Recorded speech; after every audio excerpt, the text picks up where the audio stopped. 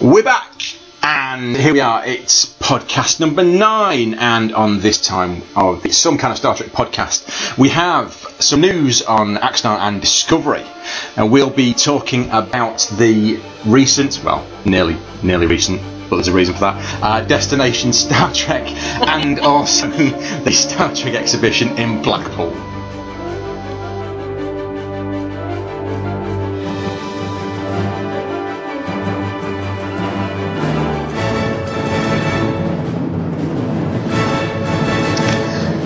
We're back. It's been a while. It was early October, I think, the last time we recorded anything. As always, joined by Tiff. Hiya. Yeah, that's it. That's Tiff's. That's all I can pay for this week. So. Yeah, that's me. Yeah, we've not spoken. Tiff and I haven't actually physically spoken either for a massive amount of time. I basically moved house, which you may remember from episode 8. I'm going to waffle for 2 minutes, so just leave it with me. We moved house, my broadband was rubbish, I finally got broadband back, which is why we can finally do this. So I'm sorry to people who actually did pester me and say, and why you're not doing any more podcasts. We just didn't have any, basically I didn't have any internet. Was running up mobile broadband data like it was going crazy. So yeah. So Tiff, welcome back to the podcast. Hiya. It's good to be back actually. It's been so long. It's been a long while.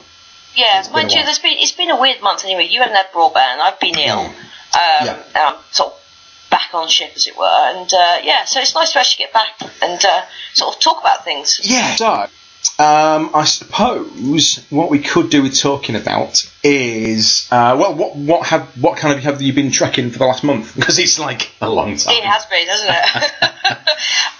I've been quite busy, but I've been doing some reading. I've been adapting my Eaglemoss ships. The latest one I've done is the JJ ship. I am the filler queen, so I've been going along with my filler, filling in all the seam gaps. Oh, very good, yeah. So yeah, that's my trekkiness for the month. Cool. We'll come to a couple of things that I've been doing in a moment, because that's kind of what this podcast is about. But we have also, what have I been doing? I've been doing a lot of reading, because I've been on the bus a lot. So I've been reading. I finished the Legacies trilogy, which was excellent. Good but long, and I'm just about to start the Prey trilogy, which is John Jackson Miller's 3-book series that he's done, which is kind of 50th anniversary trilogy, but not 50th anniversary trilogy. And that's due. I'm due to start that probably this week. Bit of a tatwang, learning that Prometheus is actually probably the worst Federation ship in the entire game, and lasts for a matter of seconds, unless you've got multiverse assault mode, would cost you a ton of money to actually put on it. So it's pointless. And obviously, Starship's Collection. We've seen quite a few different bits. There have been some really good previews, which I kind of will come to as part of the DST stuff. Yeah. So, there's a couple of news stories I wanted to focus on. Is the one I'm gonna go for? Let's talk about the Discovery stuff first, because Discovery. You're leaving the elephant for later. Yeah, we'll leave the elephant for a bit. So the Discovery story is really one that kind of came out the last couple of days, which is that CBS, this probably will cover off in like 5 minutes, that CBS don't believe that it would work as a TV series. Yeah, I was a bit shocked to hear that actually. I think they're saying that they want to do it as a web series now because there won't be enough viewers. It's a bit disappointing, but after the delays, because it was supposed to air sort of beginning of the year, and then it was delayed to May, and then we had that sort of that one shot, which was apparent that nothing had been done at all. It just, I can't help thinking that it's going to get pushed back, and I'm going to be really disappointed if that's the case. And to kind of, I don't know, I've just got a really bad feeling about it. I just seem to think it's not going to sort of make it, or it'll get to the half-point season and then that'll be it kaput. Yeah. I'm gutted if it is, because we need it. It needs kind of, the series needs kind of revamping, and it'd be great to see some more. Yeah, I think we'll get a full first season of 13. I hope so. Without question. I think that's already probably been funded. Really so. I think that's going to happen. I think the story is there, 13 episodes. They will run at least one series. Good. Audience-wise, I can kind of understand where they're coming from. They're saying sci-fi doesn't do massively well. You look at the sci-fi series that have kind of died after a season, 2 seasons. Yes, this is Star Trek, but the environment is very different to what it was when Next Gen aired, when DS9 aired, when Voyager aired. We were in a massive Star Trek frenzy. You could just put it on and put Star Trek on it and everyone would go mental for it. It's a very different time. The movies do okay. Beyond didn't do as well as they expected. Even with the Chinese money and the Japanese money, it bombed. I had a feeling that. It's a shame because you've got there are some sci-fi shows which are doing exceedingly well, and they've been recommissioned, and then you've got others that you think will do really well, and then they don't. So it's kind of hit and miss in the TV market at the moment with sci-fi. With films, it's a good go, but with TV series, not so much. Yeah, I think with Discovery as well, of course, we've lost Brian Fuller as a kind of hands-on producer. I think there's people, and the fact that it's been moved to May, and it's kind of people are kind of getting a bit concerned. But I think they'll get a season out of it at least. But will it go beyond that? Potentially, yes. But as saying, it's putting it on a web series so they can just stick it at the end of the season. You have all 13 episodes on there, and they're hoping they're going to get the money and the revenue from people, I guess, rewatching it. And I guess they're hoping that the CBS All Access service, which it's going to be the linchpin of, it's going to get them a lot of money off that, because they'll get the funds back from people just buying it to watch Trek. Yeah.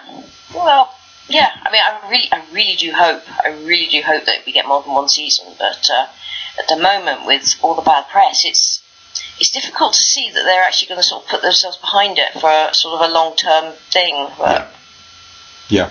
That's it, I think it's a shame. It's a shame. They're saying they're going to sex it up, and it's going to be the most kind of raunchy Star Trek we've ever seen, and they're going to have a Klingon captain. It is a Klingon captain. Can we just point out it's a Klingon captain, not the Klingon captain on a Starfleet ship, which suggests that there's going to be more than one ship involved in this. So let's not kind of get ourselves wrapped up with people going, how can it be a Klingon captain? Well, you can have a Klingon captain. There have been Klingon captains in Star Trek for the last 50 years. So you can have a Klingon captain. He just doesn't have to be on a Starfleet ship. Yeah, I really hope that they don't sort of sex it up just for the sake of it, though. And I don't know. I think you do something when you try and sort of appeal to sort of like you get the studios involved, and then it just goes all sort of like you get special effects, everything gets sexed up, and it's just like what happened to the story? Welcome to the 21st century. Unfortunately, I think we're in the Game of Thrones, Westworld kind of era where it's about that kind of HBO sensationalism, and if we don't do that, then it will lose audience figures. And it obviously has worked because Game of Thrones is massive. You look at Walking Dead and the sort of size of the violence that they use within that, and look how big the audience, that biggest show in the world now.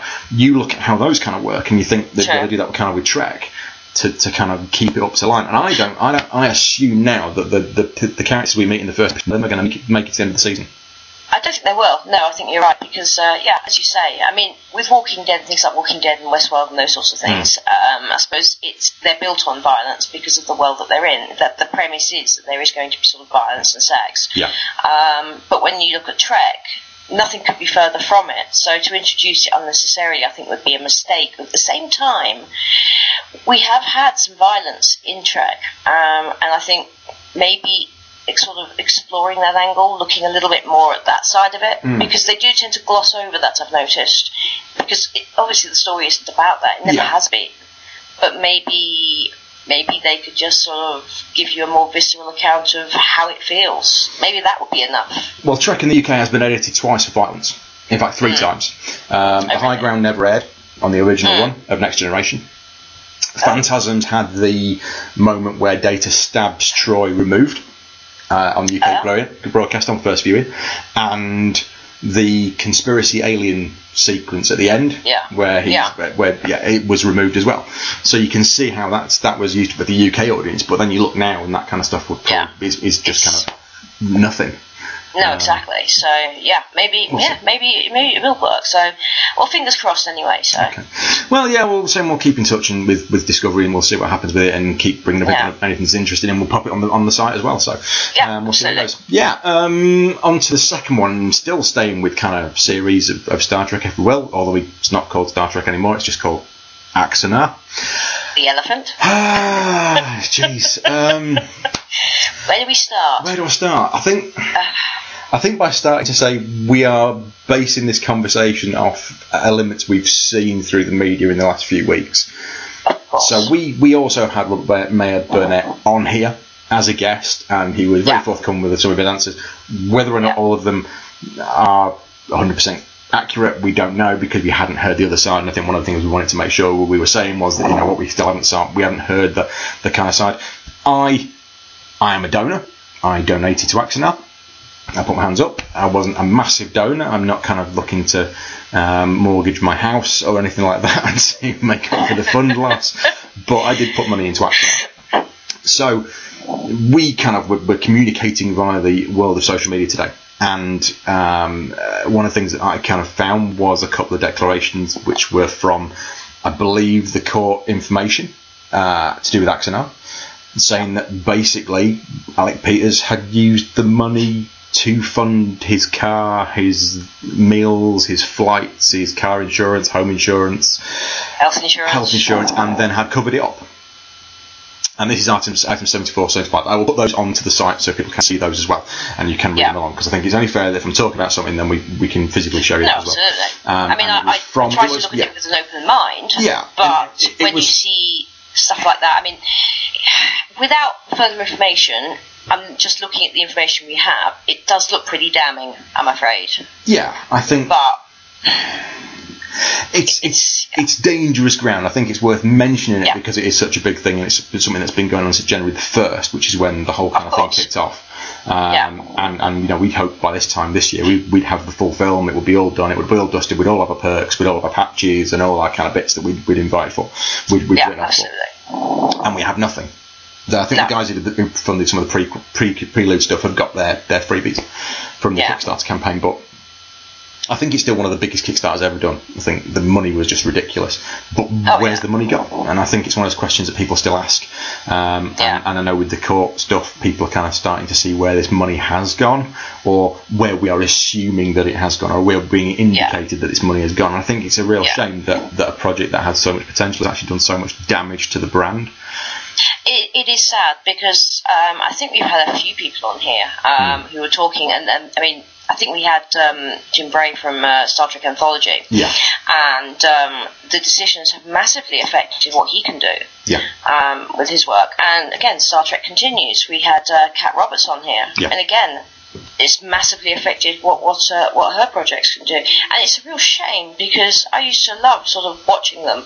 And now, with the restrictions which are based on it, now whether the restrictions were coming into place anyway, or whether Axonal kind of forced CBS's hand, I don't know.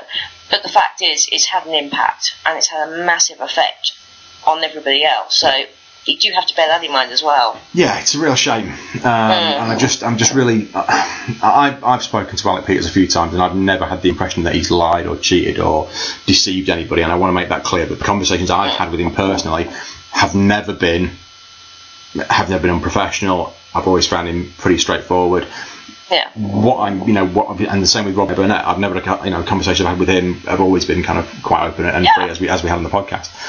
Yeah, absolutely. I'm just quite surprised this stuff is now coming to light, that maybe there was a lot of underhand stuff, and I just, it's just a really nasty situation. I just hope it gets kind of sorted, and that there's a kind of resolution, and it maybe fan films will get a better cred, because at the moment Continues, don't know where we're going with that. New Voyages, I think even James Corley's even calling it a day on that now, because he's giving tours of the sets. Because they're the original, he's built them exactly to the original spec. Yeah. And he's now giving people tours of those sets. And it's just, you kind of wonder where things are going to go now. As we said, with Anthology is now called The Outer Rim, of course. Oh right, and it's changed completely into three. It's an anthology series still about space, but it's now called The Outer Rim because they can't use Star Trek. So we'll see how that goes. But yeah, it's a real shame. It was a bit of a kick when I saw that today, and we'll see what comes out in the next few months. But real shame. Axonal had such great promise, and has really done a vast amount of damage to the brand. And I think whichever side you sit on the fence, whether you're for it or whether you're for Axonal, whether you're for CBS, I think you have to kind of go, yeah, maybe something did go on that was a bit underhand, and maybe Alec didn't think it was underhand because he saw it as part of the project to get Axnar done, was to use the money in that way. But as I said, without the full picture. I mean, we've only got these two little items and sort of what people have said, but as I said, without the whole picture, it's difficult to tell. I mean, when we had Rob Mayor Burnett on here, he was very nice. He was very professional. Yeah. And again, I didn't sense that he was lying at all or anything. No. Nice guy. But then you look at what comes out today, and you look at that, and you think, that's pretty damning. But again, without the full picture, without all the documents, without all the knowledge, his accounts, his records, we just don't know. Yeah. No, absolutely. I think that's really all we can say. Saying we're not going to pick sides. We're not going to say that somebody's right or wrong, because I don't think until there's an absolute judgment on it, I don't think we can sit here and say. No, absolutely. Talking to fan films, though, I just want to say best wishes to John Carrigan, who we had on our first podcast, because he's been into hospital, I believe, today for an operation. So we wish John all the best. It was on his Facebook page that he was going in, but I'm sure he'll be fine. We hope he recovers very soon from that. Yeah, absolutely. So that's the news done. I can't. There's other stuff we could talk about. I probably missed about an entire month. Anyway, let's. Obvious. Old news. Yeah. Ships and flings and all sorts. And I'll tell you what. We will talk about something when we get to actually that. So let's just skip into talking about the main topic of the day, which is going to be events.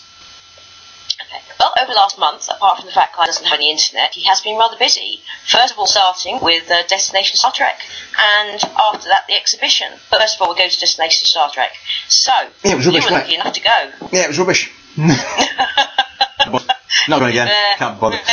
I mean, I didn't go for the whole weekend, and I have to admit I didn't go for the whole weekend just due to personal things. I went for the Friday, and it was quite quiet, and I was really lucky because I got to get in early. And it feels like it was over a month ago. It's over a month ago since when? I know, it's weird, isn't it? Yeah, and it was great because you walked in, and the first thing you saw in the hall was the Enterprise D bridge, and then behind that was the original series bridge. Yeah. And then you went beyond that, and there was a whole load of kind of stalls and an area where they got kind of. And then beyond that was costumes, and then you had the Borg alcove, and there was the Klingon bridge, and it had all the talk areas set up. And I've got to say, it was. When I went, and then you had kind of the interview area, but I went for the Friday, and it was a good day. I probably went on the wrong day. I know the Saturday was sold out, and it was absolutely solid, and you just couldn't walk for people. When I went, I was quite lucky because I walked, and there were like 10 people in the hall. So I walked around, and it was like loads of space. That's good. I'm not a fan of crowds, so that would have been perfect. Yeah, it was great. I think your ticket was lost in the post. Damn. So I mean, I went in. I got a photograph on the Enterprise Bridge and did all that kind of stuff and went around. But there was a CBS stand where you could buy the films, the TV series, that kind of thing. And I probably lost a little bit of the feel because I didn't get to go to kind of some of the talks that I wanted to on the weekend. What I did get to go to was the press conference, which is the kind of big one of the weekend, which was just awesome. So I went to that on the Friday, and you had Shatner come out, and I asked him a question, and as you'll hear in the podcast piece we're going to put in, I got to ask him a question, as did Lee from Star Trek VHS covers, who was sat next to me, because I met him randomly as he'd been on the same train as me, and we didn't meet until we got into the hall, even though I seen him like walking about 10 feet ahead of me, and I thought, I'm sure that's Lee, and then ended up meeting him about 20 minutes later, random. We were on the same train for like 2 hours and didn't even know. Star Trek community is quite small. Yeah, it's very cool. So we got in, and we got in there and went to the press conference, and Shatner came out and did his bit and kind of asked a few questions, and then we had a whole load of them from kind of Next Gen and Voyager and Deep Space Nine all came out in groups, and including Greg Grunberg, who is from Force Awakens. He's next wing pilot in that, and he's also the Starbase commander of the Yorktown in Beyond. So he is the kind of latest person. He went from all the way from Kirk all the way through to Greg in Beyond. So it was quite a good range of the guys and the characters. So we had everybody from every series. There was somebody from every series there. And just to kind of hear them reminisce and talk about what they've done over the years in Trek was really good. So we got to be at that press conference, and then at the end, kind of Takei and Koenig came out and did a little bit of stuff. Although Koenig kind of stood there and didn't say a lot, and George Takei just basically got all the questions asked to him. They got a cake there to mark the 50th. Obviously not as good as the birthday cake that my wife made for me, which I must say is on Instagram and is doing very well. Enough of that later. And yeah, I got to kind of go to that, and then they did a photo shoot on the original Enterprise bridge. So if anybody watched GMTV, sorry, Good Morning Britain, I was stepping back into the early 2000s there. Good Morning Britain, or you watch BBC News on the Friday that it was on, you'd have seen the original bridge set. And they had the photo shoot on there, and it was chaos. They got all the press to kind of stand around it, and it just went crackers. And people were there were photographers just swearing at each other, just getting in each other's way. And I just walked around the edge of the photographers, stood at the corner, and there's this guy stood next to me. Yeah. And I was, how you doing? All right. Cool. Aren't you Bobby Clark? Yeah, I'm Bobby Clark. Hi, Bobby, how you doing? She's got the Gorn badge on. So Bobby Clark is the guy who played the Gorn. So I stood chatting to Bobby Clark about what he was doing, how he was, for about 10 minutes before some guy wandered up to him and went, Bobby, you're supposed to be on this bridge shoot? And nobody else had realised who he was. And I was just stood chatting to this guy for a good 10 minutes about how, what had been going on, how he'd come over, how his flight was and everything. And nobody had realised that he needed to be on this bridge set. So I ended up chatting to him. And he was great. And I said, I'll come and chat to you in a bit. And he was like, yeah, come and have a chat. We'll do something you can record. And so I was like, cool. But yeah, really nice guy. But the bridge shoot, there was no control over it at all. The media bit was kind of okay, and the way it was handled as well. But the bridge shoot was just an absolute free for all, and a real disappointment. I was about 2 feet from George Takei, so I got some really good shots of the groups and the bridge, and I got a selfie with Jeffrey Coombs as well, which was kind of the highlight of my entire weekend, which kind of made my day when I was like, can I just get this little selfie? And he was like, yeah, absolutely. We did a photo. But he was cool. Nice. He was really nice. And then that was really kind of, for me, that was the majority of my time. But what I did do when I was there was I managed to get some interviews as well. So what we'll do first is we will pop on the press conference, which is with all the guys. It's a full, uninterrupted podcast. Press conference. I'm going to chop out little bits where I'm talking in between about the contents of my bag with the guy from Sci-Fi Bulletin who was sat next to me. So we'll chop all that out. But this is the press conference. This is the 3 or 4 sets that came out of the press conference. Enjoy. And then we will come back after it. And without further ado, will you please welcome the man who portrayed Captain Kirk from the very start of Star Trek. Will you please give a very warm welcome to Mr. William Shatner. Hooray!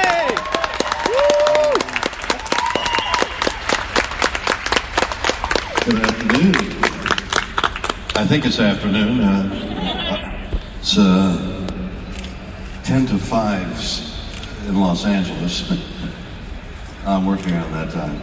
Anyway, good afternoon. Thank you for being here. I'm open to, I'm open to any question. I'm just looking at this because tomorrow evening I'm going on here with my one-man show, and that's impressive. Usually it's raked. That's a far throw. People with spyglasses are going to have to. I'm ready to answer some questions. Look at you with your hand in the air. Please go ahead. Hi, Bill. Hi. Star Trek was very good at predicting the future, yet it didn't seem to see social media coming. And I just wonder what... Didn't see what? Social media. Facebook and Twitter. Right. I just wonder what Captain Kirk's Facebook page would look like with all those ladies wanting to like him. Well, he'd be making appointments at various places for assignations. He would not use it at all because it's not secret. Everybody could read it. He'd be, well, I know. Yes, he would use it. Speculation, yes. Go ahead. Good to talk to you. Any other plans to release more music? Because I absolutely loved your album, Has Been. Thank you. You know, coincidental to that, I have an album that I made with one of the leading members of the group Yes, Billy Sherwood. and Billy Sherwood and I made an album called Pond of the Mystery, which is out there now, and we're making arrangements to go, he and I, as a musical group, this coming spring in 17, to go out for at least 10 performances, see what we've got. So we're going to do part of the album and some of the cover songs, and see what happens. But I love music, and unfortunately I can't sing. But I've tried to ameliorate that by finding some poetry in the words, the lyrics. So yes, music I love, and if you liked Has Been, the album Has Been, I'll try to do more. Please. You said at the end of Star Trek 2... I said at the end of Star Trek 2... that you felt young. That I felt young. With Star Trek being 50 years old, do you still feel young? Do I still feel young? Yeah. I'm not as young as I felt back then with the jet lag now. But yes, and I'm writing, I've been asked to write a book on aging gracefully, so I'm going to start that book in a short while, a couple of weeks, about aging. And I think part of the theme of getting old is total denial, be in denial about age, and also staying active. And my activity has a great deal to do with horses, so I compete in several horse disciplines. One of them being what's called reining. I don't know whether you have it in England, but it's sliding stops and fast and slow circles and turns and changing leads. But it's a very athletic, visual, physical sport, and I compete in it, and I've been doing it for many years, and I've gotten fairly good at it, good enough to think that I can win in a competition. And a couple of weeks ago, there was one of the biggest competitions in the United States in Las Vegas, and I came in third and fourth in 114 people, many of which were about the age of 18 and born on a horse. So here I was, this broken down actor competing against him and doing fairly well. So that's my activity, and part of what I think is aging gracefully is keeping involved, and that's what all my activity, I guess, is aimed at. A business manager of mine once said, "Don't buy anything that eats while you sleep," and he made a mistake in that I need to stay in shape to be on the back of a horse doing that, and I think it's kept me vital. At least I can remember your question. Hello. Hello. The one over there. I'm following your lead. Where are you? We can do that question with the last one. It's the final question. The lady there had a hand up? Please. You got a microphone? Put your hand up, you had the question?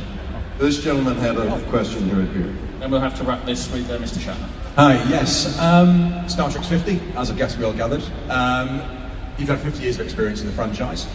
Looking back, as a man who's created a series himself from Tech War, is there anything that you would change about Star Trek 50 years on that you would have done from, if you'd have created the series? If I could change anything about Star Trek? Yeah.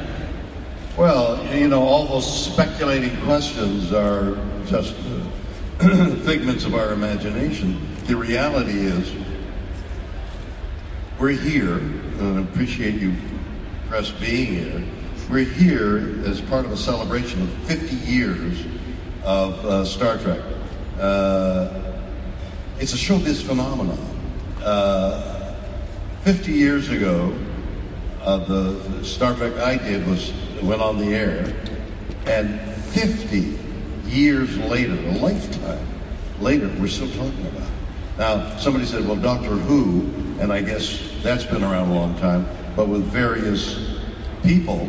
But here, this magical show had enough magic to it to entice you to come here and talk to me 50 years later. How could you possibly be so callow as to think you could change, change something? So no, I would not change anything. It might interfere with its longevity. There was a magic about Star Trek, and I heard you ladies on the air earlier this morning speculating as to why, and when the gentleman said, why do you think you come to conventions, and one of the ladies said, to see each other, and that was the conclusion I had in a book I wrote about this very subject called Get a Life.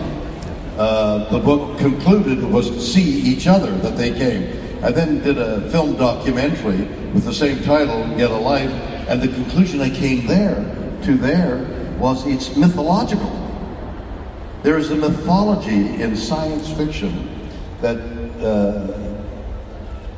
wishes to explain all that mystery in the universe that is inexplicable, much like religion seeks to explain why we're here and what happens after we die. But it's all done in speculation.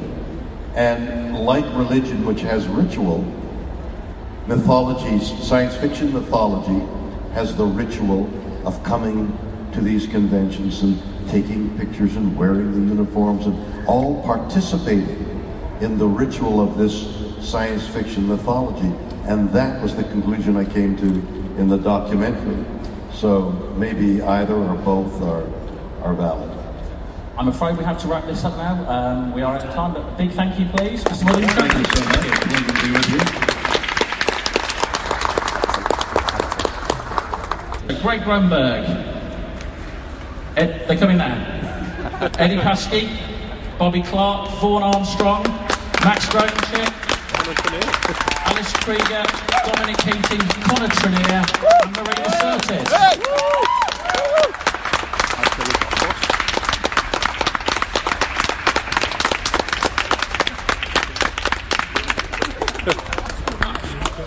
Marina, do you think the Spurs will win the season this year? Yes, I do! After we annihilated City last week, definitely. Money's here. Hello, everyone. Hi. Sorry.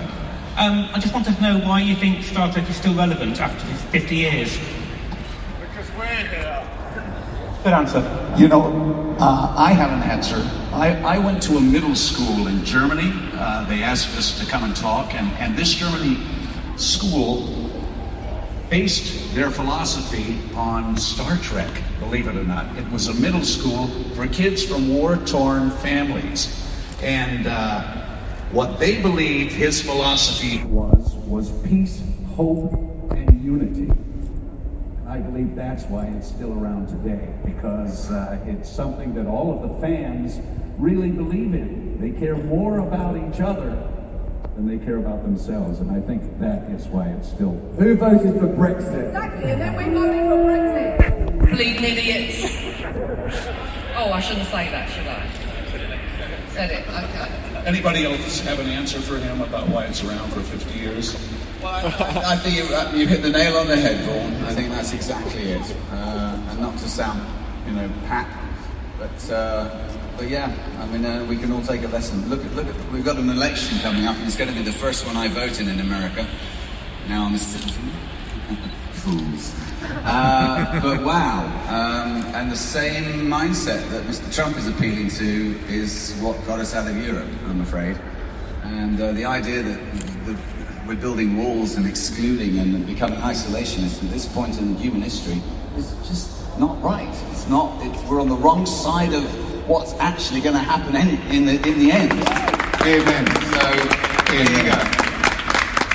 And that's why this show's still relevant, because it wasn't about that, and never will be.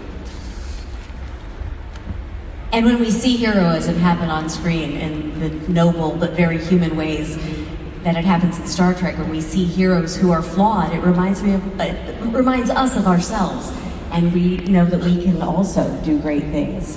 We can go boldly into our own selves and accomplish create that kind of hope in real life. How are you? Eddie Paskey. I was here a long time ago and been here a few more years. Anyway, thank you so much for letting us be here. Appreciate it. Greg Grunberg, I'm new to the family. Thank you. I'm honored to be here, and when they asked me to host a couple of the panels, I was absolutely thrilled. But I think to answer the question, I think you're absolutely right. I think, you look at Star Trek, and some people look at the technology and say, well, we watched this and we thought, okay, eventually we're going to be beaming people up and we're going to be doing this and that. I think the characters, though, are still something to aspire to. And instead of talking about, like you're saying, instead of talking about how bad things are today, I think we need to look at all the good, and hopefully we'll get to that optimistic place that this show has, and the movies and everything that Star Trek represents has always represented. And I think that's why it'll never lose its popularity. It's really wonderful to be here. Thank you. I was on a plane yesterday and I read an astonishing book about a guy who died, not once but twice, and came back each time. And each time he was met by an angelic being who radiated unqualified love.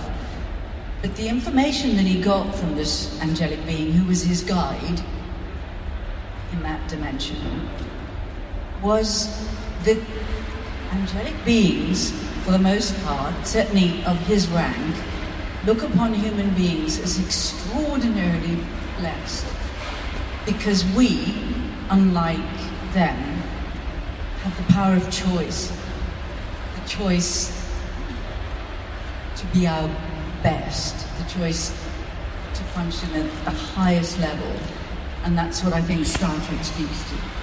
And it's wonderful that it just keeps reminding us of it, and that all those reruns are there, just reminding us that we have the opportunity to make a perfect world. Thank you for being here.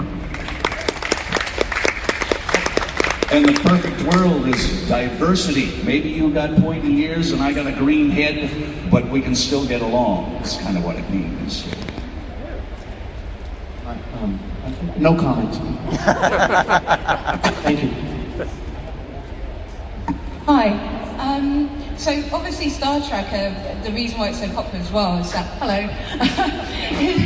is because it's all about space exploration and aspiration for, learning, and that's, the only reason. So, when it comes to Mars, would any of you book a trip on the next flight if, Elon Musk or Leonardo DiCaprio led the way with all the funding that's going on at the moment?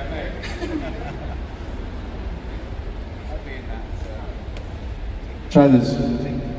Well, Leo's going to be there? Leo going to be a part of the... Well, I wasn't going to go, but now I think about it, because, 5 years in confined space with Leo, it might be all right. I wouldn't go. I've got a child. I would want to see him grow up. I think it's an extraordinary thing that the possibility is out there that we're going to somehow colonize Mars in the future.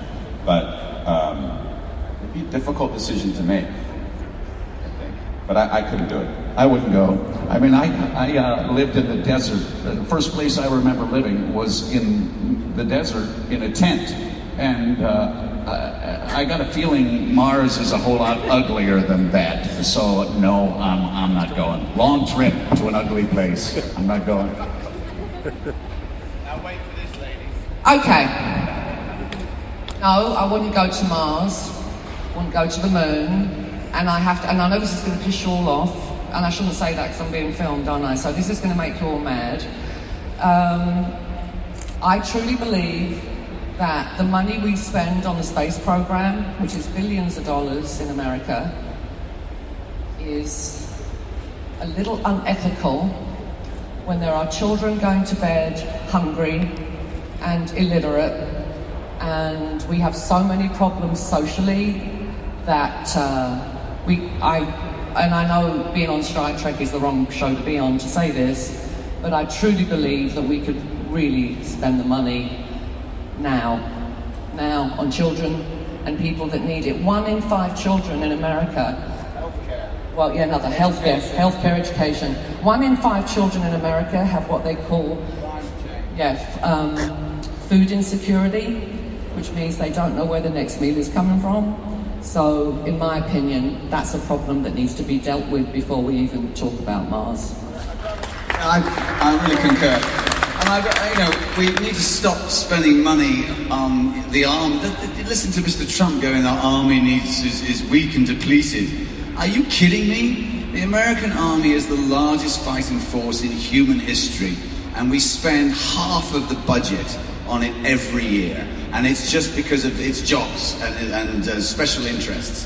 I mean, they send tanks and planes out to Egypt every year that are sitting in stockpiles in the desert by the pyramids because the Egyptians don't know what to do with them, but we still make them and send them there. It is ridiculous.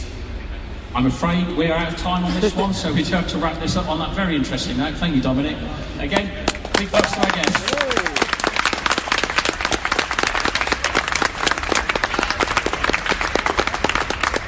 And again, we are going to go straight on into our next section. Honestly. Okay, we're going to move on now then. We now have our 2 original series bridge crew. So will you please give a warm welcome to the stage to George Takei and Walter Koenig. Good to see you all. I told you I'm not leaning in. You promised me a rocket strapped to my ass. Is that what we're supposed to read? Are you guys going to ask us questions, or do we just talk? Hi. Got a question here, George. What? Over here. Over there. George. A question about the new movies that have come out. What's it like seeing new... how's it been seeing new actors interpreting the roles that you've played for such a long time, and did they ask you for any coaching or hints and tips? Did who ask for coaching? The actors in the new movies who are now interpreting your roles for a new generation. Well, John Cho, you mean, is now playing Sulu. He called me when he got cast, and John was very concerned about what he had heard about the intensity of Star Trek fans. And I assured him they won't bite. They're wonderful. They're the ones that made it possible for you to get cast in the reboot show. Otherwise, we wouldn't be living long as we have and prospering in the many ways that we have. So I assured him that the fans were going to be wonderful and they're supportive, and now he knows. But no, I didn't have to tell him any more than that about Star Trek fandom. Hello, over here. Hello. I'm Jo from CBS Action. This is a question for both of you. How does it feel to be celebrating 50 years and to be in Birmingham this weekend? Well, it feels terrific. What am I supposed to say? I hate being here. No, I do. This is my second trip to the UK this year. So I'm a veteran England just in this year. This is my second trip.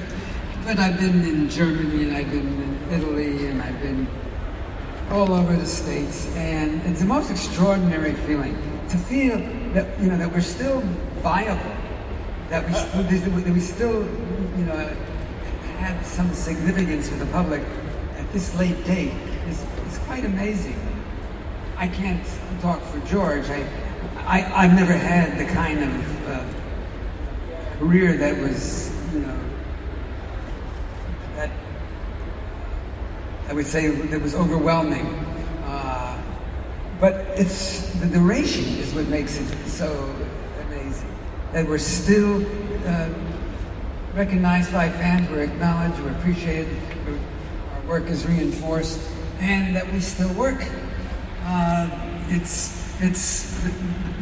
best of all, no pun intended, best of all worlds that Star Trek has given me. It has given me initial acknowledgement, and then it's been sustaining for me as I progress through the next 50 years of my life. I just turned 80, and I'm still out there, and people still, know who I am, and I'm still working. God knows I'm still doing Chekhov. That sounds kind of pitiful, doesn't it? My God, this guy is 80 years old, and he's still playing a part he played when he was 31. But I'm still learning, I'm still growing, I'm still developing the character, I'm still contributing and still exercising my craft. So I'm just tickled that this has happened and that this 50th anniversary, I'm around for this 50th anniversary. I'm afraid that is all we have time for on this session. We've got a lot of guests to meet. There will be plenty more of our guests over the weekend. But please, a big thank you to George and Walter.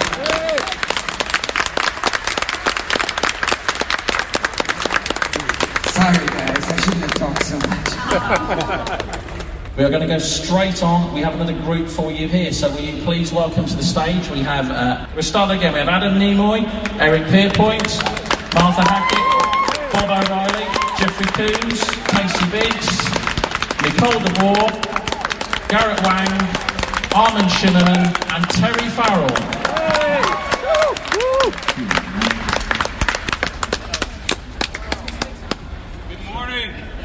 Morning. So again, very quickly here, guys, if any questions, we'll go straight to questions. Down the front. Hi, Adam Yosef from the Iron Birmingham website. I've got a question for Adam Nimoy. Your father, the amazing Leonard Nimoy, passed away last year, age 83. Star Trek was a huge part of his life and legacy. How would he feel, or how did he feel, knowing that he'd reached the milestone and still being relevant 50 years on?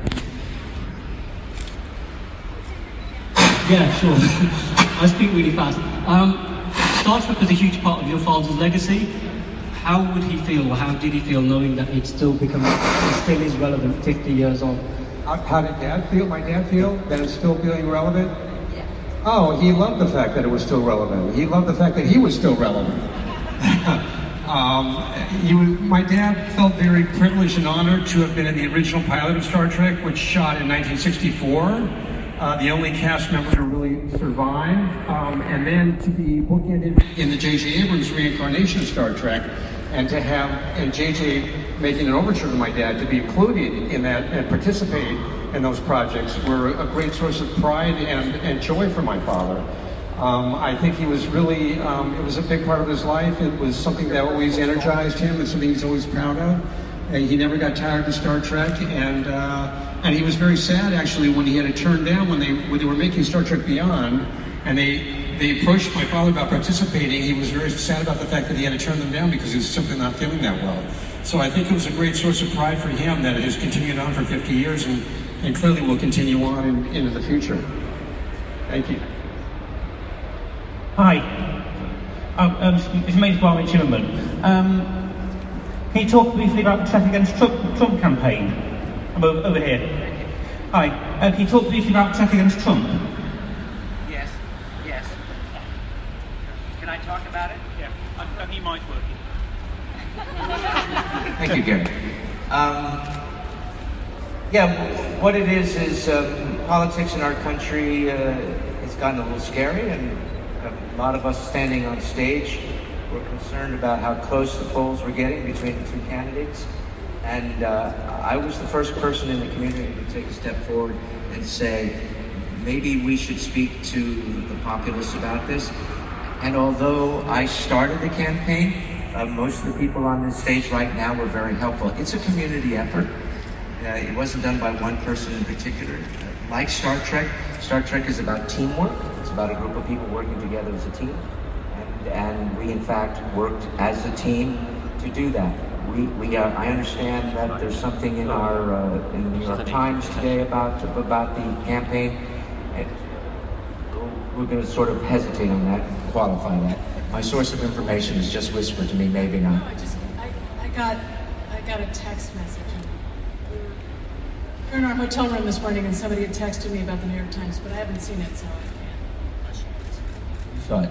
Okay. So, but we're hoping to add to the national conversation. Thank you. Okay, we've got time for one more question, because then we have to go to the bridge shoot. So the gentleman down here at the front. Hi there. Question for Nicole and Terry. I just wondered, what is a collective noun of Daxes? Because I've never seen two together at the same time. Quite amazing. Hello. Oh, okay. What's a collective? I don't know, but here we are. A collective what? Who's talking even? I can't see. Oh, there you are. There you are. Hi. It's because she's blonde now. That's good. I like that. What was it? Yeah, a collective noun. So you'd have like a flock collective noun. Yeah, a flock of sheep. What of Daxes? Beautiful. A beautiful of. Yeah, we'll go for that. We'll take that. Thank you. Yeah. So that's the right answer, by the way. Here's the thing. She now has the. Oh. Right? You'll have to ask her. I think that's a great note to end on. A big thank you for our guests, please. Thank you.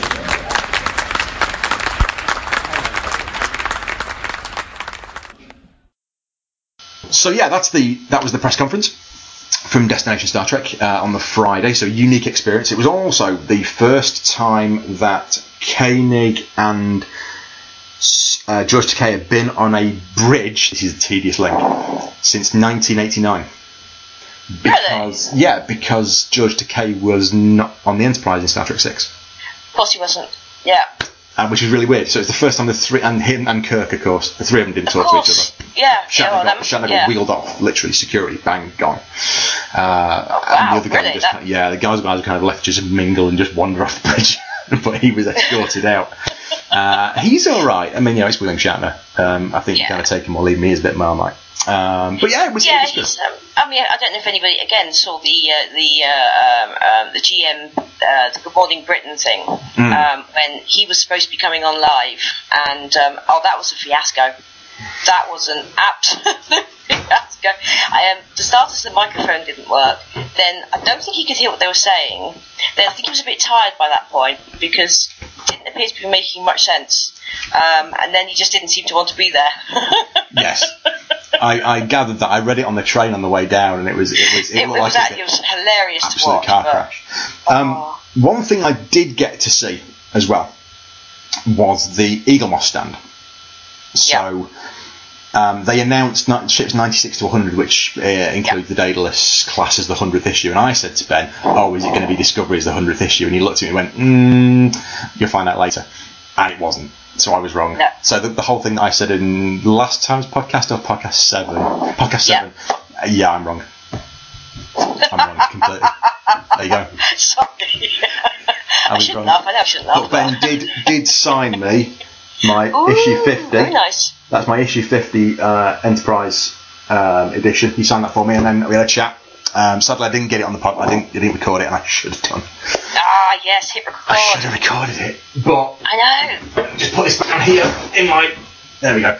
Yes. So I chatted to Ben about the design in the book. Spaceships is about 20-30 pages extra. He said about 15, but it's a lot more than 15. Really? Pages, yeah. And they had the big Enterprise 1701 bigger scale £60 one. They had that there, and the ships from sort of 96 through the earlier 91s, the Medusan ship, the Fortunate, the Horizon, and a couple of those early ones, Saratoga, with still the Reliant registry on it as well. So it was great to see kind of some of the new stuff that was coming out. And it was great they had that, and they had loads and loads of ships. They were just bombing through tons and tons of ships. You could buy anything you wanted there, really. But yeah, it was just to talk to Ben and just kind of see what Eaglemoss had got to come in. They've also got a DeLorean coming. You can build your own DeLorean over like 120 weeks. That's coming from Eaglemoss as well in the future. Plus the comic graphic novel collection is going to be starting off, and I know Ian's going to be reviewing that for us. Excellent. So he's going to be focusing on that in the next sort of coming months. But yeah, it was good. I would say. I think if I'd been there on the Saturday, it would have been quite different to the Friday. The Friday was great because I could get around and get to see everything and talk to some of the stand holders, talk to some of the clubs, just talk to random people, sit and watch episodes of Trek and kind of just chill out for a bit. I think I'd been there on the Saturday when there were all the talks, and I know Lee got to go to the William Shatner one-man show. which I believe was awesome. But I didn't get to go to that, and I was kind of gutted, but just due to circumstance. I've got some loaded photographs and some, they had the art exhibition there. I spoke to Mark Rhinehill, who's an Irish artist who is also on the interviews I've got, who's done one of the pictures for the 50th book, the 50 Years, 50 Artists. So excellent. I spoke to him, and he is one of the guys that I talked to on my interview bits. Yeah. And who else did they have? Matthew Moore had they had a load of costumes as well. Spacesuits, Borg outfits, Ferengi outfits, Enterprise jumpsuits, all that kind of stuff as well. Again, photographs from that are going to be all on the site as part of this podcast, so I'm just going to stick all the photographs in so you can look through all of those. But I loved it, and I'm great that I went on the Friday because I think I got a great opportunity to kind of get close to a lot of stuff that I wouldn't have had a chance to on Saturday, and take some good photographs of the 50 artist stuff, the costumes, the bridge sets, get on the bridge sets and talk to the actors as well. Absolutely. So what I'll leave you with from DST is a selection of short interviews which we've had with a number of actors. I'm going to give you just 3 that we talked to. There are more. So we talked to Greg Grunberg, who was comparing the event. We talked to Casey Biggs, who was Damar from Deep Space Nine, and we talked to Robert O'Reilly, who was Gowron from Next Generation and Deep Space Nine. Plus, there are a number of other guys in there, including Bobby Clark, of course. Couple of quick questions. So, I'm with Dominic Keating, Lieutenant Malcolm Reed from Enterprise. Hello. Indeed. Nice to see you at the press conference this morning. Thank you. And your my gobby contribution. Keeping the English upper end. Yeah, I hope so. Indeed. It's very appreciated. Good. 50 years. Yeah. I know Enterprise was only a speck, shall we say, within that book. Still, so was I when I watched it. When a massive impact. I watched the first episodes I saw of that show were in black and white, mate. I'm quite old. I nagged my dad rotten to get one of the first colour TVs in our street in Leicester. From Leicester? Yeah. Leicester! Big supporter? Yes, as a child, and then of course last year, absolutely. I mean, the roof blew off the house in my place in LA a few mornings at 4 a.m. as Jamie smacked another one in. Riyadh smacked another one in.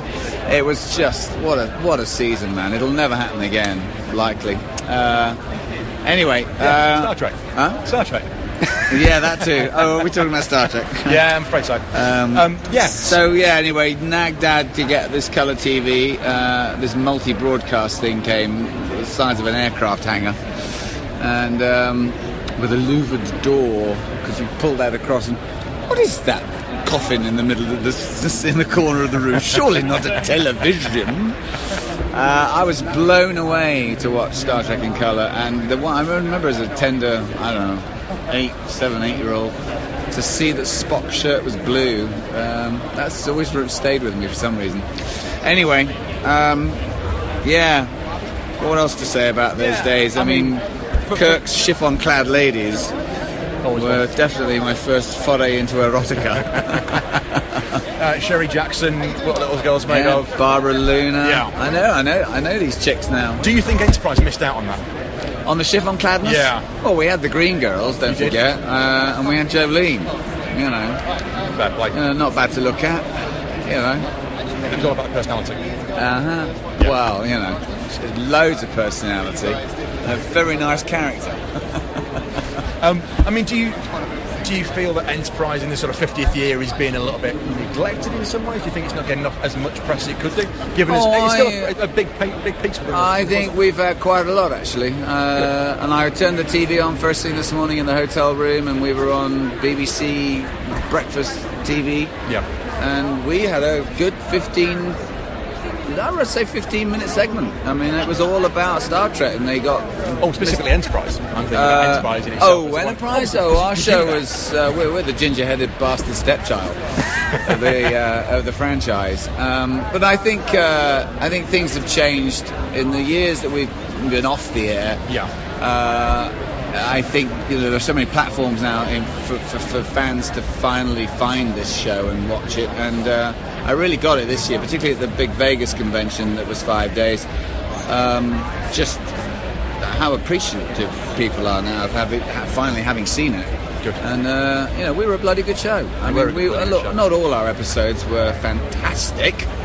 I mean, there were a couple of humdrummy, regular, but look, it's episodic TV, and they've been doing it for 17 years.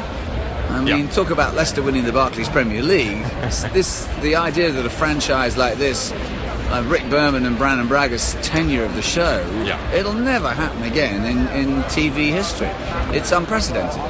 I mean, can you imagine writing every year, every week, another episode on a variation of a theme and trying to make it new and relevant? They've got a challenge ahead of them next year then. Oh my God. Yeah, I tell you, it's in good hands. Mr. Fuller is a very smart man. You're a very smart man, Brian, and quite attractive. Thanks very much. Pleasure. Thanks for your time. So, here with Eddie Paskey, who was Lieutenant Leslie in the original series. Just a couple of minutes. Congratulations on making it to our 50th anniversary and coming to the UK to come and celebrate it with us. Thank you. Cool. It was an honor to be here at the time. We did 52 series, 72. 79. Anyhow, some of them, a few of them, and that was fun. Yeah. Glad that we were able to be a part of it. Bill asked me to be his aide helpful. Yeah. It was his daughter was Lieutenant Leslie. Yes. And hopefully you knew that. Yeah. And but he was always very, very wonderful to work with. All of the guys were wonderful people that I could only say good things to her. And we were, it was kind of nice. What's the one thing that you take from 50 years of being involved with the Star Trek franchise? I mean, you were there at the beginning. What have you kind of taken from it yourself? Apart from paycheck, obviously. That was smart. But they took care of each other. Yeah. Which was really kind of neat. And they do take care of each other like that, and have a wonderful rapport with it. Going back from Bill and Dee and Leonard and Walter and all of them, and it was just fun. Excellent. Thank you very much. Thank you very much for your time. Thank you. Pleasure. Appreciate Enjoy your time. Thanks very much. Hi, we're here with Eric Pierpoint. How you doing? How are you? From one of my favourite Deep Space Nine episodes, Captain Saunders. Deep Space Nine, Captain Saunders. I had my ship shot out from under me, I believe. But it was a brilliant episode. How are you finding Destination Star Trek? I think it's great. I got in, I'm a little jet lagged, as most of the actors are, but in a good way. And I'm enjoying it. This place is vast. I mean, when I showed up today here at this venue, it seemed to be sort of this dystopian warehouse where they could house aliens in the future. Yeah, we've got a couple of ships out the back. Yeah, later on, I thought maybe. Yeah. Really want to talk to you, Captain Saunders, for the uniform. Great character. I think short-lived. I think probably. I mean, Harris was quite a big character for you in Enterprise, but he was Schiller. Do you think is there one of those characters that you've done that you would want to do again? They had seen me several times for different captains' roles. Yeah. Right, in all of the modern day, reinventions of Star Trek. So it would be wonderful to be the guy, right? But it didn't happen, right? Avery Brooks or whatever. And But I also really enjoyed, the alien characters that I played too. The captain of the Barge of the Dead on the River of Blood. Or Harris, as you say, which is the was it, the section 31. Right? You know more about it than I do, right? Or hunting intelligent game on a dark planet. That sort of. But Star Trek gave you the opportunity to stretch as an actor, and it wasn't just a matter of putting on a head. It was more like getting into the nuances of what the show was about. Giving each character some kind of reality that fit that particular episode. So I always thought that Captain Sanders, would have liked to have seen him over time. And see what they would have done with him. But as it is, you never know. There are novelists out there that could always pop a little extra. Just on Benjamin Maxwell in one of the novels, so there's always a possibility Sanders could get back.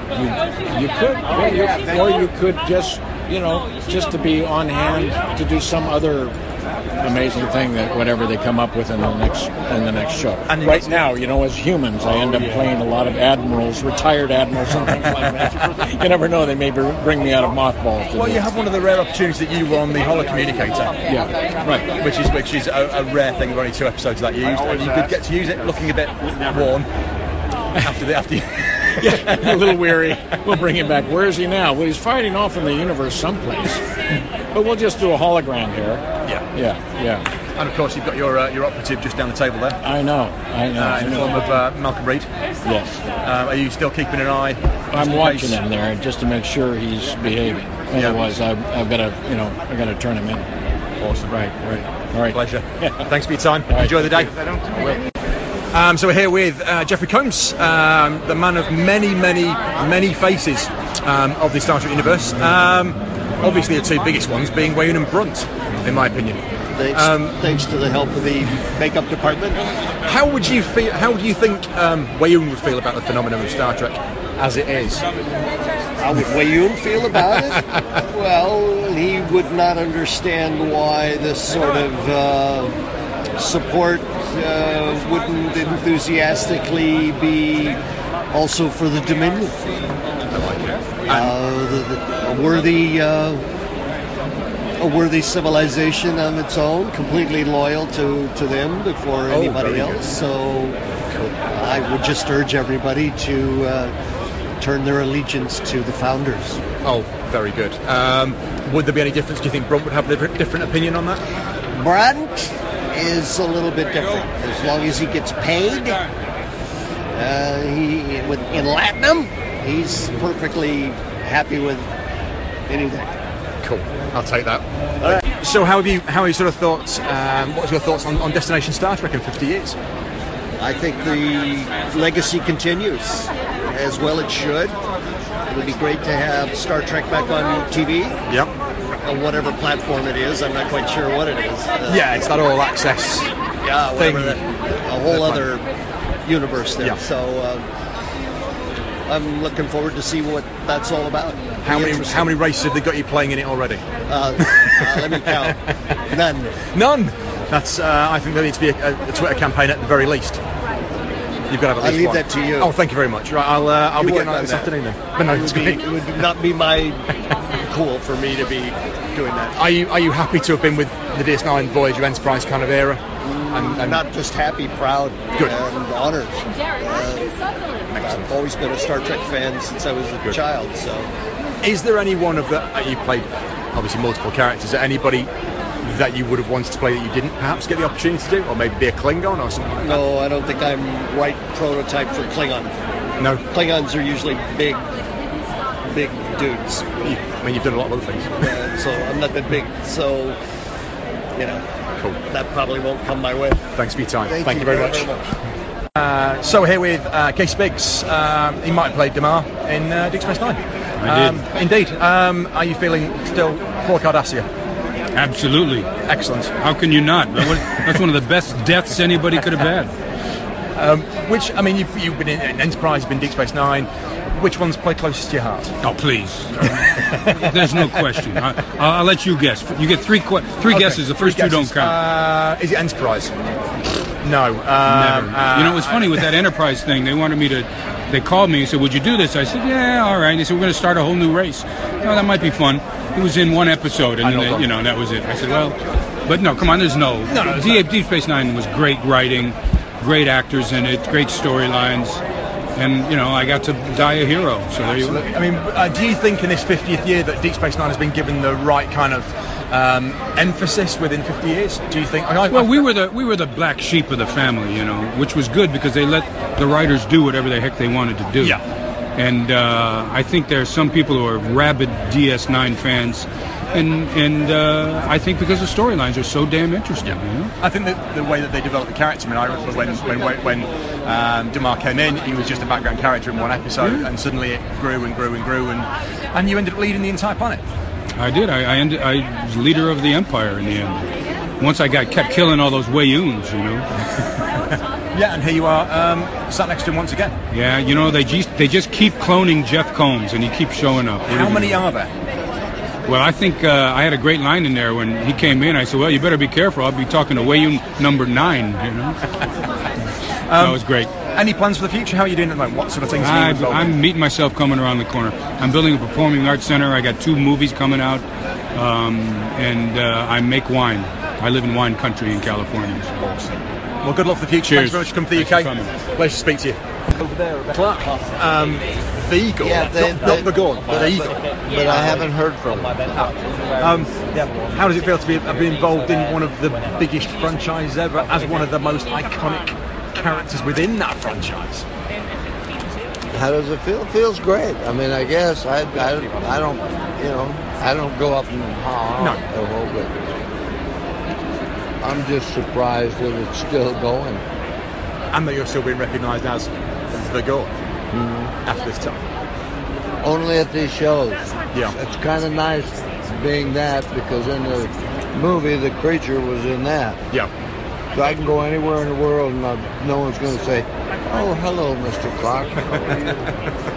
But you can get away with it. Mm-hmm. Did you think when you played the Gorn that it would become such an iconic character within I never knew it. I just crawled into the costume and did what I had to do. And it's 1 week, and how many days were you? 2 days shooting. 2 days shoot, and still 50 years later, we're talking about a green-skinned alien. We're getting badges of him. Isn't that something? It's amazing. Amazing. I mean, what else? Did you ever think they would come back? Was it just literally a kind of flash in the pan and that was the job? I did 4 of the original Star Treks. Yeah. I did the Arena, Return of the Archons, Mirror Mirror, and the Apple. Yeah. Those were all me. And but other than that, I've been all my life a cowboy on all the westerns there was. I was on Gunsmoke for 8 years.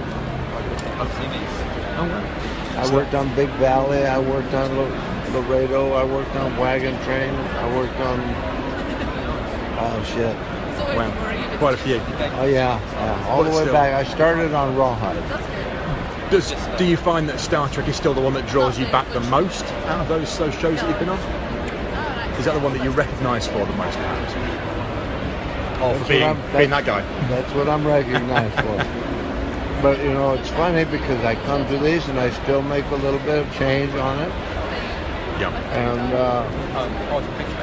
of course, like this one here, they paid to bring me here and all this. If I was to tell somebody that I was on Perry Mason, they'll say, "Oh, you were? Yeah, well, gee whiz, that's nice." Sometimes Perry Mason plays, and the next day they'll come and they'll say, "I saw you on Perry Mason yesterday." But you're still. That's funny. But this guy still keeps going back. Not him, though. Cool. Thank you very much for your time, sir. My enjoy pleasure. the UK. Enjoy the weekend. Well, and, when I get away from here, I enjoy it. Of course, I enjoy it here. But to see the UK takes a little more than just here. Yeah, it takes a couple of days. I know we're not exactly on the scale of the US, but yeah, there's some nice stuff. Hey, I'm going to tell you something. You got more to look at here than the US. Got a couple of years. Some of these fields, of course, now that's me. I'll come fix. Get a stapler. We did have a tape tip. I think if I just sit here for the rest of the day, you can do that. That's, that'll be fine. No, It's fine. I'll fix it. Cool. You got it. Cool. No, thank you very much for your time. I should leave you to it. Sure. Thank you very much for your time. Hello. How are you? Good afternoon. Good. My name's Clive. Just literally take 2 minutes just to grab a bit of your time, just to ask some questions. Here we are at Destination Star Trek. I know you're familiar with the UK, been here a few times before. How does it feel to be at the 50th? Well, it's an honor to be at the 50th. I was at the Vegas 50th, and now this 50th in Birmingham, and it's just wonderful to be here and to be with the British fans and all the European fans that have come here also, and it's a lot of fun. What do you think Gowron's take would be on the franchise after 50 years? Would he see it as a threat to the Empire? You're all famous because of Klingons. Nothing more. Nothing more. Kapla. Did you, Gowron was such a part of the franchise for, what are we talking, 13 years, 12, 13 years? Yes. How did it feel knowing there was a finite end to that kind of story? Well, it was very finite. It is the way of our worlds. I think the Klingon being a Klingon leader is the question to ask is, what's the half-life of a Klingon leader? Not very long. No, it was a matter of years, wasn't it, I think, in that respect. With the new series coming along, do you think that they will retain Klingons as they were? Do you think it's right that they could be redesigning for the new show? I don't think they would ever they might have a different kind of a look, like they did in I forget one of the films they recently did, where it was still a Klingon, but he had like a sharpness look, a very sharp look, which I thought was wonderful. And it was just a development of Klingon in terms of the makeup, but still Klingon. Cool. And I think that may be it, but I think you always have to have Klingons. You've got to. I think there was one show that they had that didn't have Klingons. Yeah. And that show didn't do very well. Maybe it's because they didn't have Robert O'Reilly. Well, no, I think Robert O'Reilly was not really needed. I think Klingons were needed. Do you think Gowron is the definitive Klingon? Certainly one of them. One of them. The other one being Martok, perhaps? No. No. Cool. Although he was a wonderful Klingon. He was a very good Klingon. Yes. Thank you very much for your time today. Brilliant. Here with Greg Grunberg, a relative newcomer to this stuff. Yes. The youngster on the block, as it will. Exactly, and there's hazing going on. He's hazing me like crazy. It's a whole process you go through. It's like a gauntlet before you can get into this family. And here you are, having been in Star Trek Beyond. Star Trek Beyond, and I was in the first one too as a voice. I was the voice of Kirk's evil stepdad. Yes, but Beyond, easily the best of the three reboot movies. Probably because you were in it. Of course. Well, why else? Why else would it have been? Exactly. It's so funny. It's. I know it wasn't the biggest role in the film. Let's be fair. But it was great to kind of see you part of that. Do you know if that's going to be something that's going to continue into the fourth one? Have you got any rumors? Man, I sure hope so. Star Wars is the same thing. It was like, I was so honored to be in the movie, and it ended up being a really cool role, an X-Wing fighter. This is a captain. A commander. Yorktown. You see me, then there's the threat of me dying. It's like, I shot all that stuff in one day. Really? Yeah. It was amazing, because on my schedule, I was shooting Heroes in Toronto, and I had to go to Vancouver and shoot that, and then I was shooting something else in LA too. It was bouncing, but still, I couldn't. But when I watched the movie, I was like, "Wow, you actually see me!" And I have, because it was one day you don't really think about it. As well. Yeah, because I kind of went, "Hang on a minute," and I kind of flicked that moment where I saw you in the trailer and thought, "Wow." Yeah, that was crazy. And then you're in Star Wars as well. Yeah. So it's been a really poor year for you. Yeah, it's been terrible. Terrible, yeah. What are you going to do now? Well, you have to trek before you war. Yeah. And I took care of both of those things this year. Yeah. So you took those off your bucket list. Yeah. So now I'm doing a show with Kevin Smith on AMC called Geeking Out. Cool. Where we get to do exactly what we're doing now, having a discussion about things long form. Not worried about time constraints like you are right now, but it's nice. It's actually really fun, and he's the king. I mean, Kevin Smith is amazing. Yes. So we're having a great time together. Because we've got Mallrats and things like that. And yeah. Classic stuff. How are you? Any nerves ahead of presenting some of these talks today? Because you're kind of the big man. Yeah, I mean, I am kind of nervous. I got to say, I'm going to throw it to the audience very quickly. That's the key. Is because the fans want to ask questions, and then I can throw in zingers. So with Bill Shatner, I love that guy. I don't think he needs somebody else telling him how much he loves him. Good luck with that one. Yeah. We'll see what happens there. But I do have such a respect for him. I really think he's amazing. George Takei and I were together on Heroes. Yeah.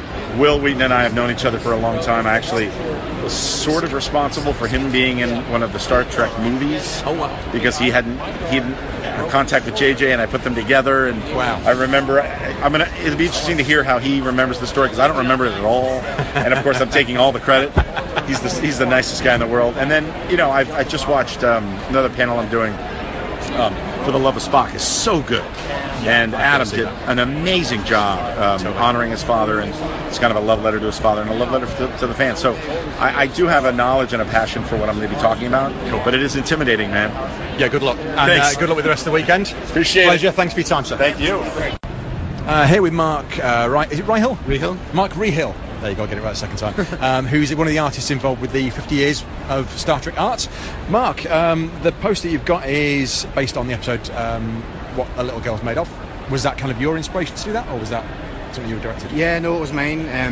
Whenever we were given the brief, it was open brief. Any episode or any TV show, any film, any game, any cartoon series over the 50 years, and I just went straight for the original series. I love the original series. Cool. And this is my favourite episode, so it's a no-brainer. Yeah. And you kind of the elements we've got in the poster as well. You've got Sherry Jackson in there, you've got Cassidy in there with Rook, the Kiss, Spock, Kirk McCoy, and the Enterprise in there as well. What were there core elements that you particularly knew you had to include within that kind of picture? Yeah, there was a couple of rough sketches to kind of lay it out, but really what I wanted to do was paint a picture of the episode in one shot, in one frame, so kind of just give you an idea. If you've never seen the episode, just give you a feel for it. So those are the key elements that had to go in there.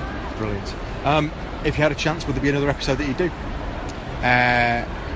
Whom Gods Destroy. Really? Yeah. That's as well. A curveball. Yeah. Third series. Not one that I would ever thought many people would have picked. I know. I love it as well.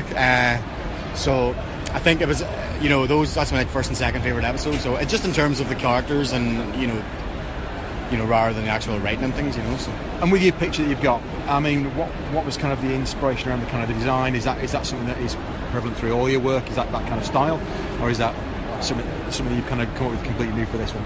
Yeah, no, I mean, it's, it's an angle on my style, but obviously I wanted it to be the best that it could be because it was for Star Trek and such an important brief. But that's what I kind of do, in all my projects because I'm a cover artist. So I try to paint the picture of whatever it is in one shot. So whether it is big floating heads and wee elements and characters and things. So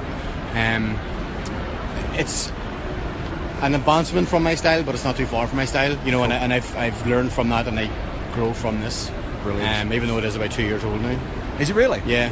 Wow, and it's taken 2 years for this book to come together. And yeah, so I mean, it's probably 2013 might have been the first call. That's 3 years. Yeah, so in terms of getting the call, getting everything signed off, getting the artwork produced, and then going to print with the book and everything. So wow.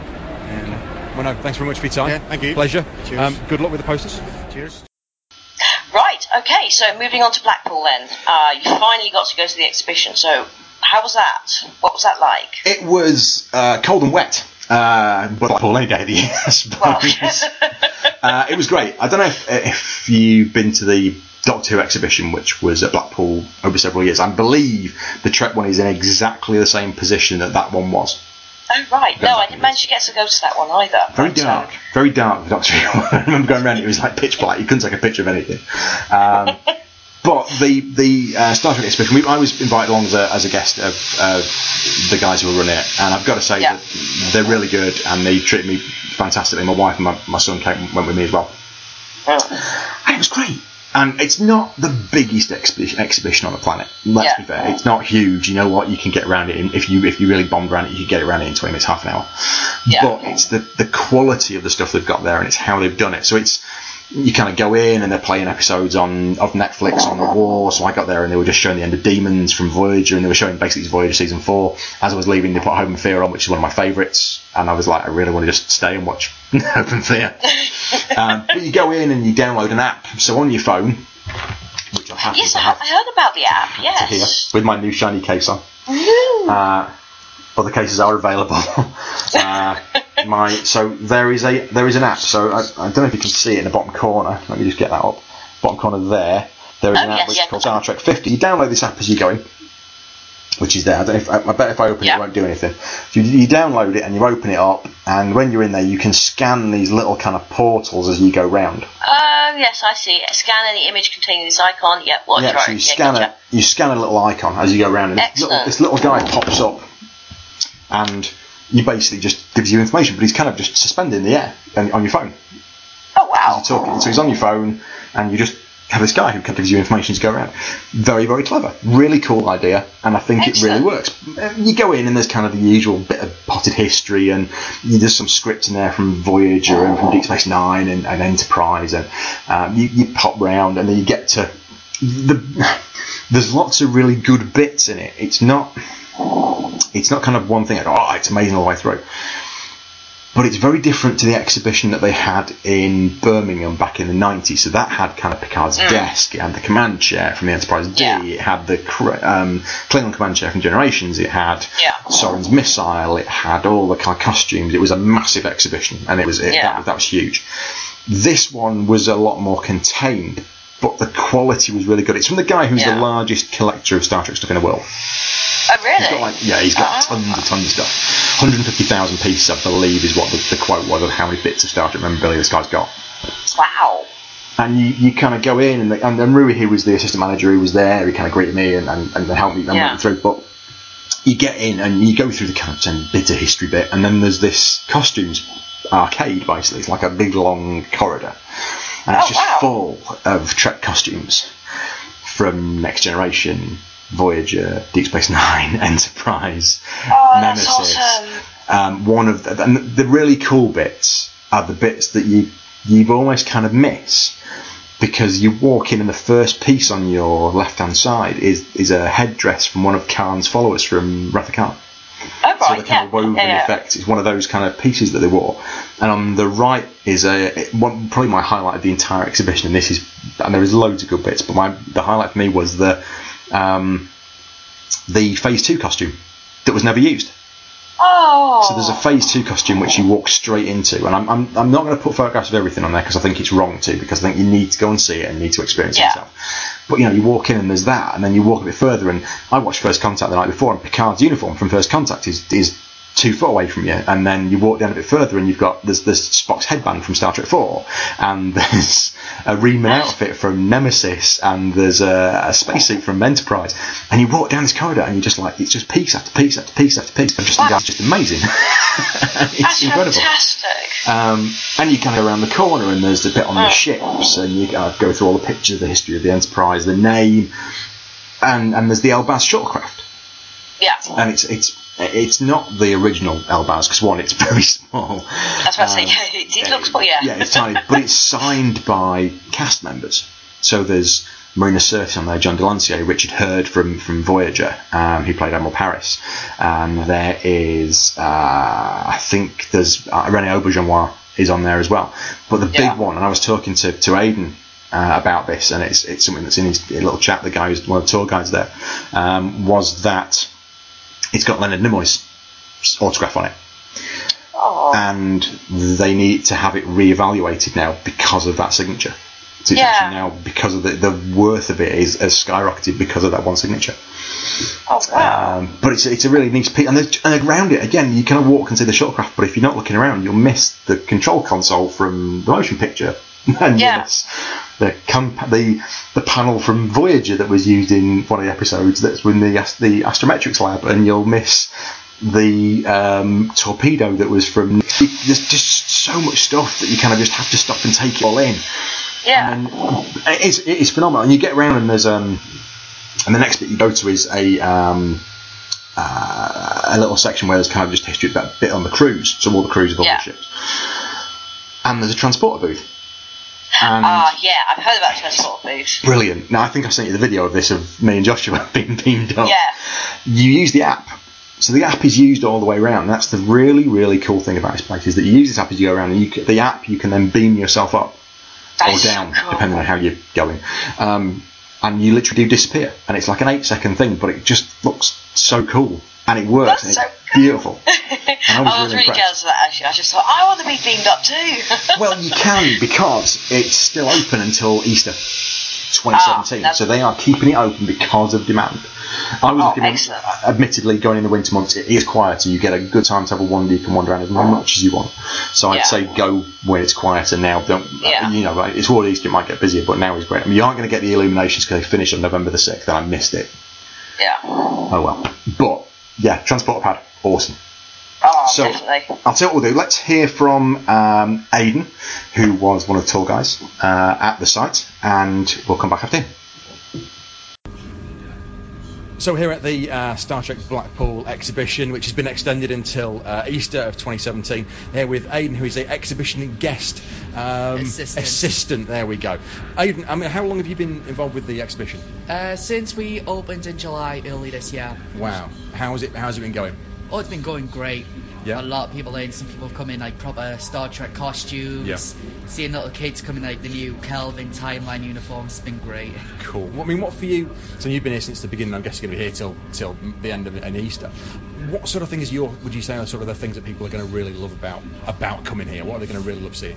Mainly the replica bridge, because we've had some people who've come from MEC and they've said they weren't able to sit in the bridge that was there in Birmingham. Shatner was just there, just being very Shatnery. Yeah, Shatnery. People just love just to sit in, because we don't charge anyone just sitting, because once you pay the price to come in, you just come in, sit in the chair and just feel like you're on the original series. Cool. So many people just love that, and our transporter. Yeah, which we're stood next to here. Which the great thing with this is as you come in, you get to download the app, Star Trek 50 app, which is one of the really unique things I think about this experience. You go around, you can kind of get little bits of information, and then you get to come here, stand on the transport, and actually get beamed up. Yeah. Which is great. I mean, unique for this place. Yeah, very unique. Brilliant. I mean, what other things would you say are big draws at this place? Maybe you've never been sort of seen in the UK before. Is there anything particular you think, you know what, this is something you've got to come and see? Other than the bridge, it's like we've got the replica of the L-Bars, which has got a lot of signatures on. Yeah. Even Leonard Nimoy's, which obviously has to be re-evaluated now due to recent events. Yeah. But it's like a lot of people love to see that, but you see the insides of it, which is just empty. Cool. No, that's great. Saying open again, as we said, till Easter in 2017. A lot of good stuff, a lot of costumes, a lot of props to come and have a look at, and definitely come and have a chat with Aidan because he knows his stuff. Cool. So that's Aidan. He was on. I should have asked him more about Trek. He was very, very knowledgeable about kind of what's going on, and really the highlights for him is in the transporter room. And just beyond that transporter room is their kind of mock-up of the Enterprise bridge as well, with the kind of navigation console and the chair, and you can take your photographs in there. And again, there's kind of more of those points. But again, it's pretty cool. Just everything is just, you kind of go, that's cool. That's cool. Yeah. And they have. What's not to like? There's even little props rooms. There's a little comm badge. There's the micro cassettes from the original Enterprise. From Mirror Mirror, from the episode Mirror Mirror. They actually got two. Yeah. And they're just tricorders and dilithium crystals, and you kind of go, and pads, and one of the only three laptop cases they ever used in Trek is in there. Oh wow. And it's just little things like that, and you go, this is such a great thing. And there's loads of stuff that you just have never seen, that have never been on display, or you've never seen before. And just to go and see this stuff just while you've got a chance is just something that I'm glad that I got a chance to do, and I thank the guys for letting me do it. Fortunately, there's not very much on the reboots, although they do have a costume from the Kelvin. Oh really? So there is a costume from the Kelvin, and it's the reason that they can have the Paramount and the CBS stuff is because it's been bought by a private collector. So that's why they can have it in there. Because I asked one of the questions I asked is about how could they have both of those kind of things in there? Surely Paramount and CBS wouldn't be seen eye to eye, and it's because they're actually privately owned. Ah, that makes more sense now. Yeah, because that's going to be my next question. Yeah. So what we'll do, let's just hear from Rui, who was the assistant manager at the site, and just get his thoughts on the exhibition. So here with Rui, who is the assistant general manager at the Star Trek exhibition in Blackpool. Rui, I spoke to Aidan as we've been going round. How's it been going for the last few months? It's been going great, actually. Yeah. In terms of guests, it's actually been, the numbers been really good as well. Cool. And it's great bringing the exhibition to Blackpool. Yeah. And staying in years with all the tourists and everything, and cool. And being live long and prosper in years. Yeah, it's an unusual place, I guess, to kind of have a Star Trek exhibition in, being in Blackpool of all places. But I mean, it must have been in great demand, because they're saying it's been extended till March next year. Yeah, definitely 19th of April next year, definitely. Cool. And actually, what's been happening, we've been actually having people say from Canada or America coming on purpose just because we're here. Wow. And we are, as an exhibition, then there's not many exhibitions around the world regarding Star Trek. Yeah. So it's great being in Blackpool, as it is a seaside resort in the UK. So definitely, and that's why we want to make a great mission out from it. Definitely. I mean, do you think that the 50th anniversary? I mean, the 50th anniversary was obviously going to be a massive draw. Do you think that having the recent exhibit of DST in Birmingham has been a big draw as well? Do you think that's helped to kind of bring people up to Blackpool? Definitely, that's helped quite a bit as well. But of course, hopefully then more events will happen next year, fingers crossed. Cool. That's what we really would like to happen as well. And then make a great mission, definitely. Have you had any sort of big names come through? Any cast, anybody we'd kind of know? No, not necessarily yet. Oh, right, not yet. No. Not yet. Okay. And what for you are kind of the highlights? I mean, I know Aidan said that the Transport is a really big draw. I mean, what else do you think are the kind of really big things that will pull people in to come and see the exhibition in Blackpool? Well, really, all the props that we do have, some of them has actually never been seen in UK, or some of them actually in Europe. Oh, wow. So, and that's why then it's really great to come over and see these props that we do have. Brilliant. And of course, some of them, they're really so rare to see them. So it's a really great opportunity. And plus then the panel that we do have, the panels to interact within the app and everything. So that it's a lot of the wow factor that we do have. It's very interactive. Experience. Future, in the future, hopefully then we're planning to make as more interactive as possible as well, so definitely. Yeah, I think one of the big things that I've kind of seen as we've been going around is that you got that kind of interactive side, which is really different and certainly unique. Even when you went to sort of DST in Birmingham, it didn't have that kind of interactivity with all of the exhibits, and it's great. You can go around, you can kind of find out a bit more information about it, and you can get beamed up, you can sit on the bridge, you can really get really close to some of the props as well. It's a really unique experience, so I think you guys have done a cracking job. Yeah, definitely. And then because as well, at the end of the day, you just pay then your ticket and then you go in and everything else is free. So the app is free to download, and then photos, each with your own camera or your own phone. We don't forbid anything like that. So it's really to make that full proper experience of Star Trek. So. Yeah, and it's totally different, because I know when there was one in Birmingham going back a few years, it was like no photographs or anything like that, and this one's really great because you can kind of really get a feel of the show and the series. But thank you very much for your time, Rui. That's great. And you're welcome. Yeah, definitely get yourself down to Blackpool and come and have a look at the exhibition before it goes in April next year. Yeah. So one thing I also noticed from your website is the educational side. So I've seen the educational pack. I downloaded it. I had a read. How's that kind of worked here? How have you found that that you've had schools that have come in, or have you had people that have been interested in that educational side? People at the moment, making inquiries about it, definitely, and it's a really great educational pack, mainly for primary. Our aim is really then primary schools and secondary schools as well, due to the fact that Star Trek itself, a lot to do with space, so science and everything. And the technology, basically we have the technology today because of Star Trek, really. They were the pioneers on that. Who thought that we're going to have a smartphone comparing to like a few in the 60s or something. We never thought about it, so and we do have today. So it's really made an impact. It's worked with the schools. Yeah, excellent. Definitely. Now, you said as well that you were kind of more of a Trekker than a Trekkie before you kind of started here, and you've said, I'm going to rope you in on this one. You sort of said since you've worked here, do you think you've kind of become more immersive into that kind of Star Trek world? Do you think it's kind of taken a little bit more of your life? Definitely, but I'm really happy about it. That's taken over my life, to be honest. It's so interesting to know that it's not just series and it's not just movies. It's one on the background of it, related to the stories, life forms and everything. Like for example, everything that's been happening related to Mars these days. So it was actually Star Trek then already explored that, and it's really, really interesting for everything, the warp speed. So fingers crossed we'll get there one day. Brilliant. No, again, thank you, Rui. That's fantastic. Cheers. You're welcome. So yeah, great guy, a lot of time, and hopefully he'll come back to me this week to let me know when my fleece is and that I can order, because they ran out of large. I really wanted one. But I've got to say, the guys were all very welcoming in the shop. There's a little shop at the end as well. Always a little shop. Yeah, there's always a little shop. I refrained from buying another mug, which was quite a good move. But there's always a little shop, and it's great, and it was nice. It was quiet. I can only imagine what it's like when it's busier and you're kind of vying to get on the bridge set or the transporter room. It was nice. We wandered around. We had a lot of time, and the guys were more than welcoming. And I do recommend get down there, get to it before the end. Well, before Easter.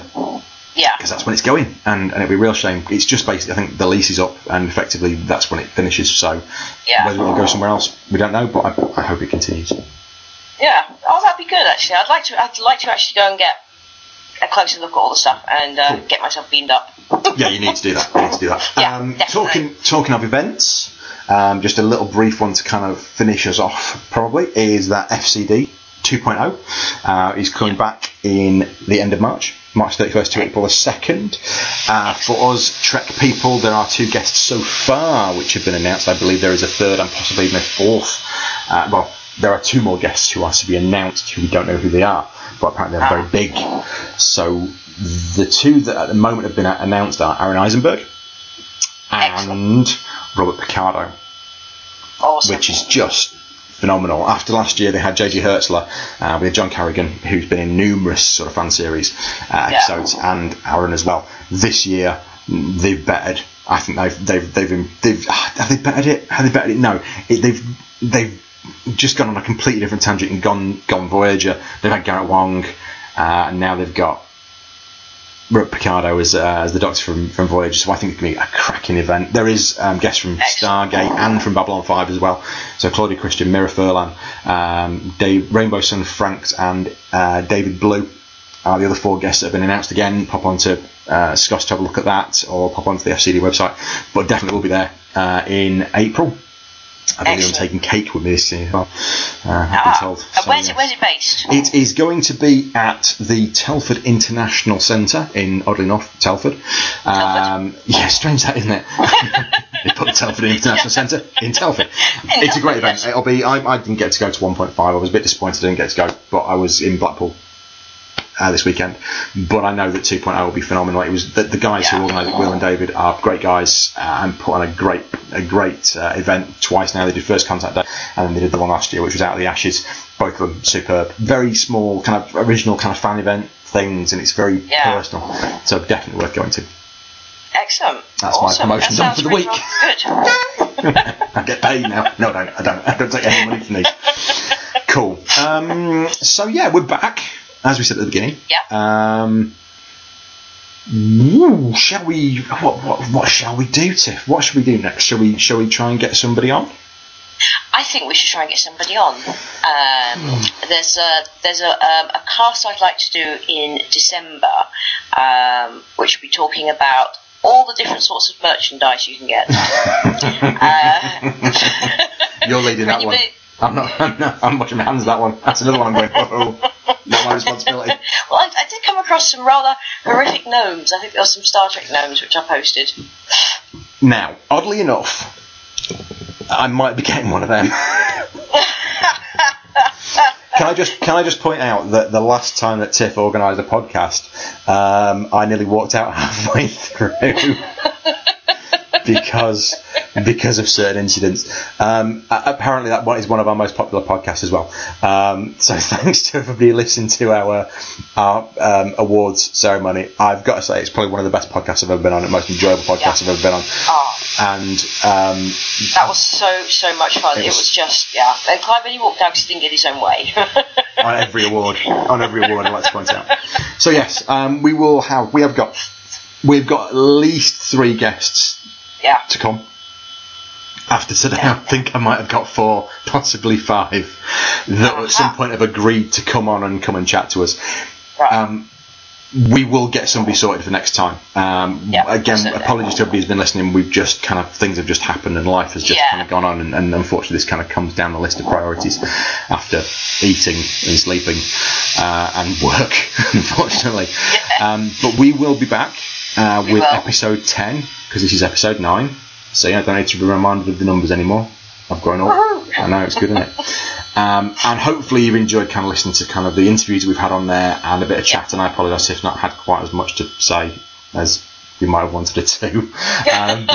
But there's been hopefully kind of some good bits in there, and if anybody noticed that Casey Biggs on the interview did absolutely rip me to bits for the question that I asked him about what was better, but I just left that in because I just wanted to prove that I am human. And did get ripped. So until next time, ladies and gentlemen, it's bye from Tiff. See you later. And it's bye from me. We'll see you soon. As always, please do rate us, review us on SoundCloud, iTunes, whichever platform you're listening to. Pop onto the website, scost.co.uk for more regular Trek meanderings and musings. And we'll see you soon.